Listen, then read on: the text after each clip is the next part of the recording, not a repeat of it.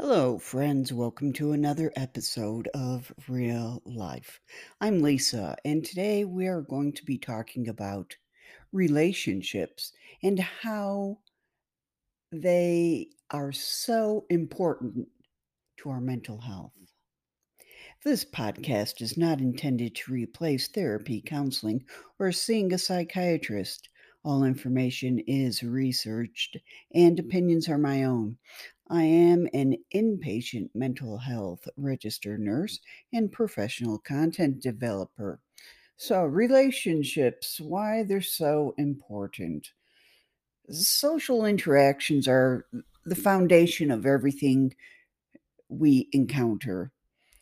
Here are the most significant bonds we'll make and why they're so important. It's a fact. Humans are social creatures. Relationships are at the very core of our existence and have a lot to do with how we've evolved. Whether you consider yourself an introvert or an extrovert, a steady serotonin type or an adventure seeking dopamine type, social interactions are the foundation of everything we encounter: family, jobs, political structures, the economy. From an evolutionary perspective, we literally wouldn't be here without being connected to other humans.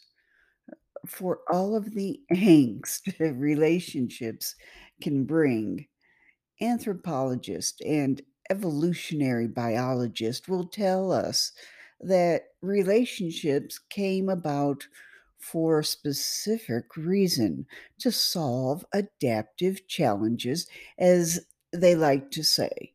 In other words, we needed help.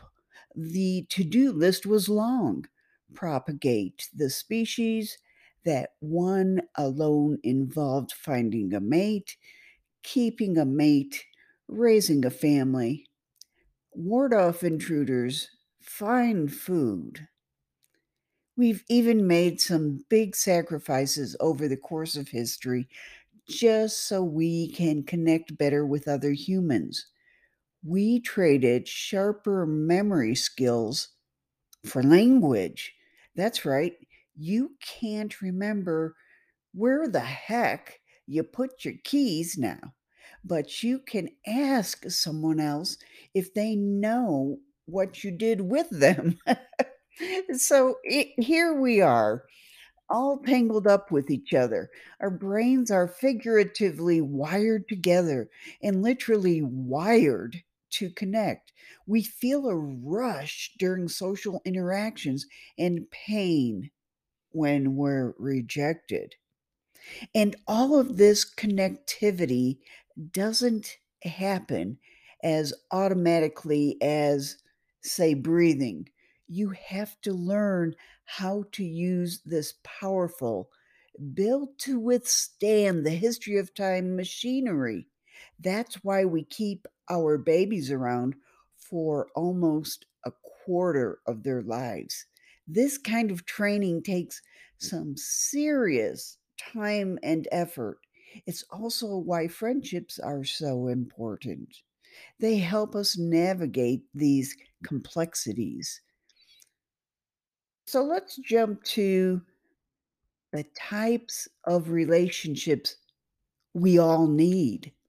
As much as we like to think we've progressed in the past few thousand years or so, our primal need for connections have been pretty consistent.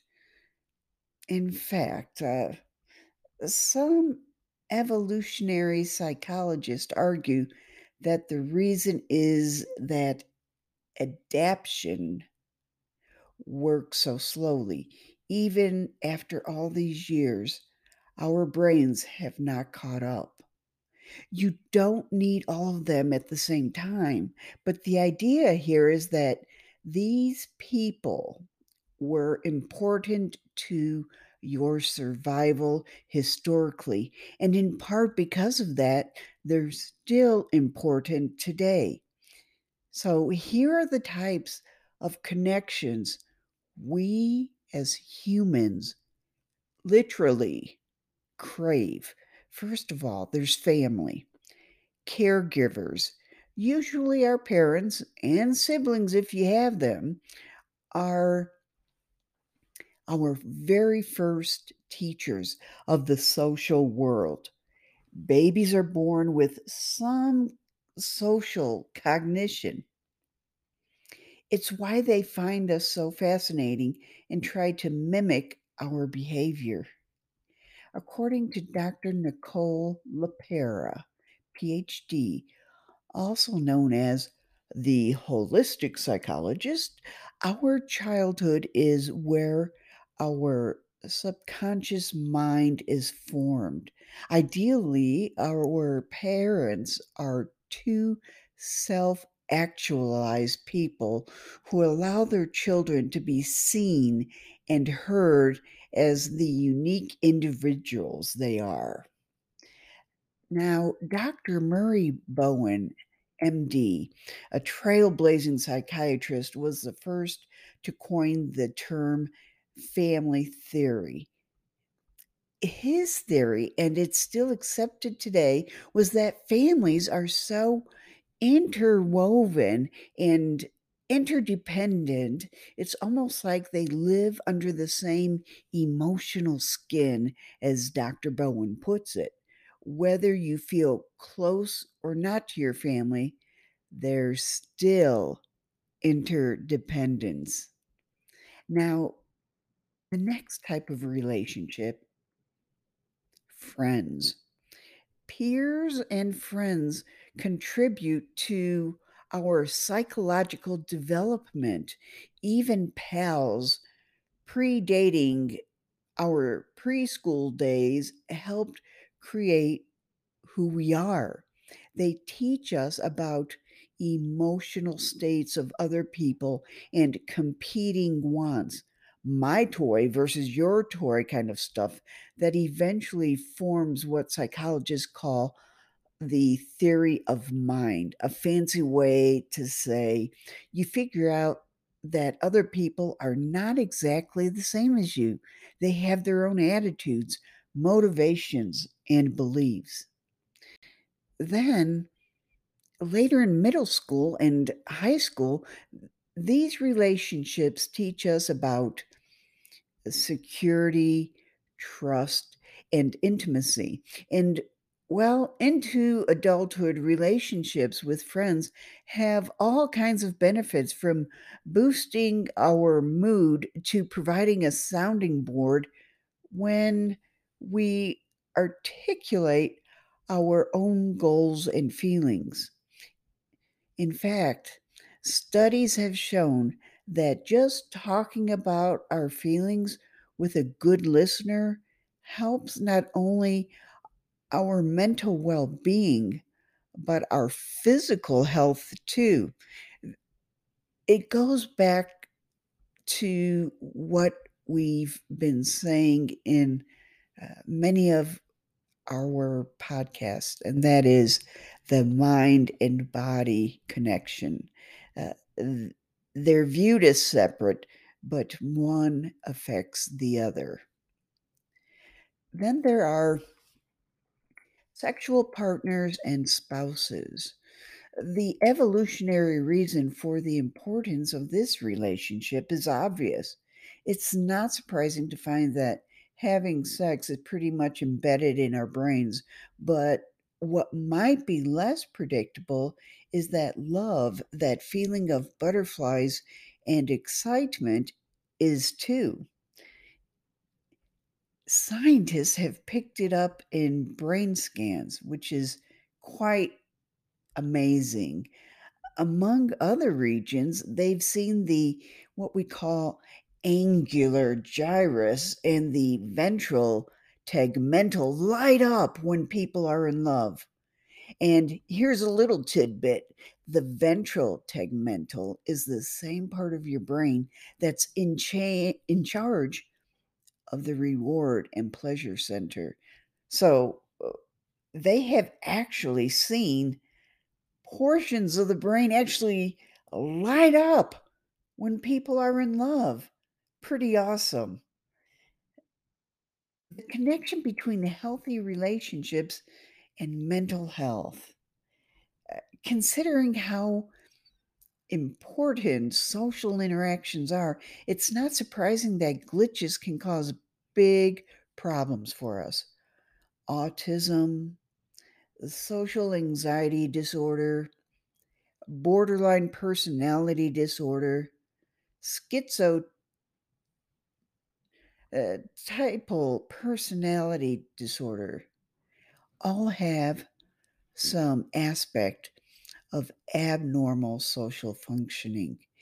And it's not just how we interact that can have health consequences or benefits, it's how often.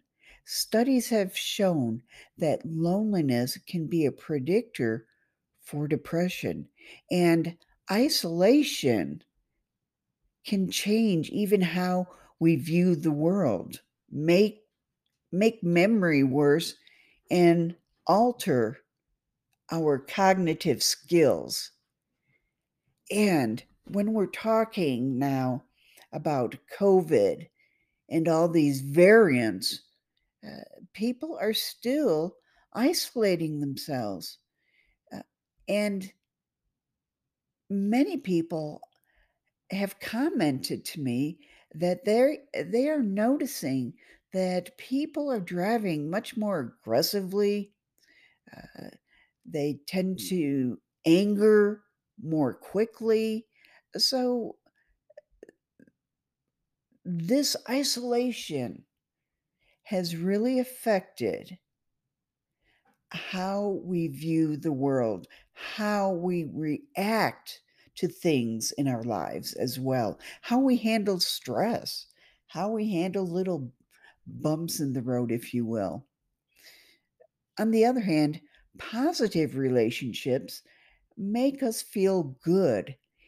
And it's not just a fleeting, that was nice kind of benefit. They influence our long term health as much as not smoking or becoming obese. Study after study has shown that people who have strong social support systems have fewer health problems and live longer. The good news is humans are designed to make communities that are full of love, friendship, cooperation, and learning, according to Nicholas Christakis, PhD, a pioneering sociologist and physician who studies social networks and biosocial science, and he is the author of Blueprint: The Evolutionary Origins of a Good Society. The catch? Well, these relationships all take some kind of work and can be a wild ride. From forming friendships to parenting, dating, divorce, and beyond, it's a wild ride. I hope all the information that you found in this podcast will help you with it all. This is real life. I'm Lisa. Stay well.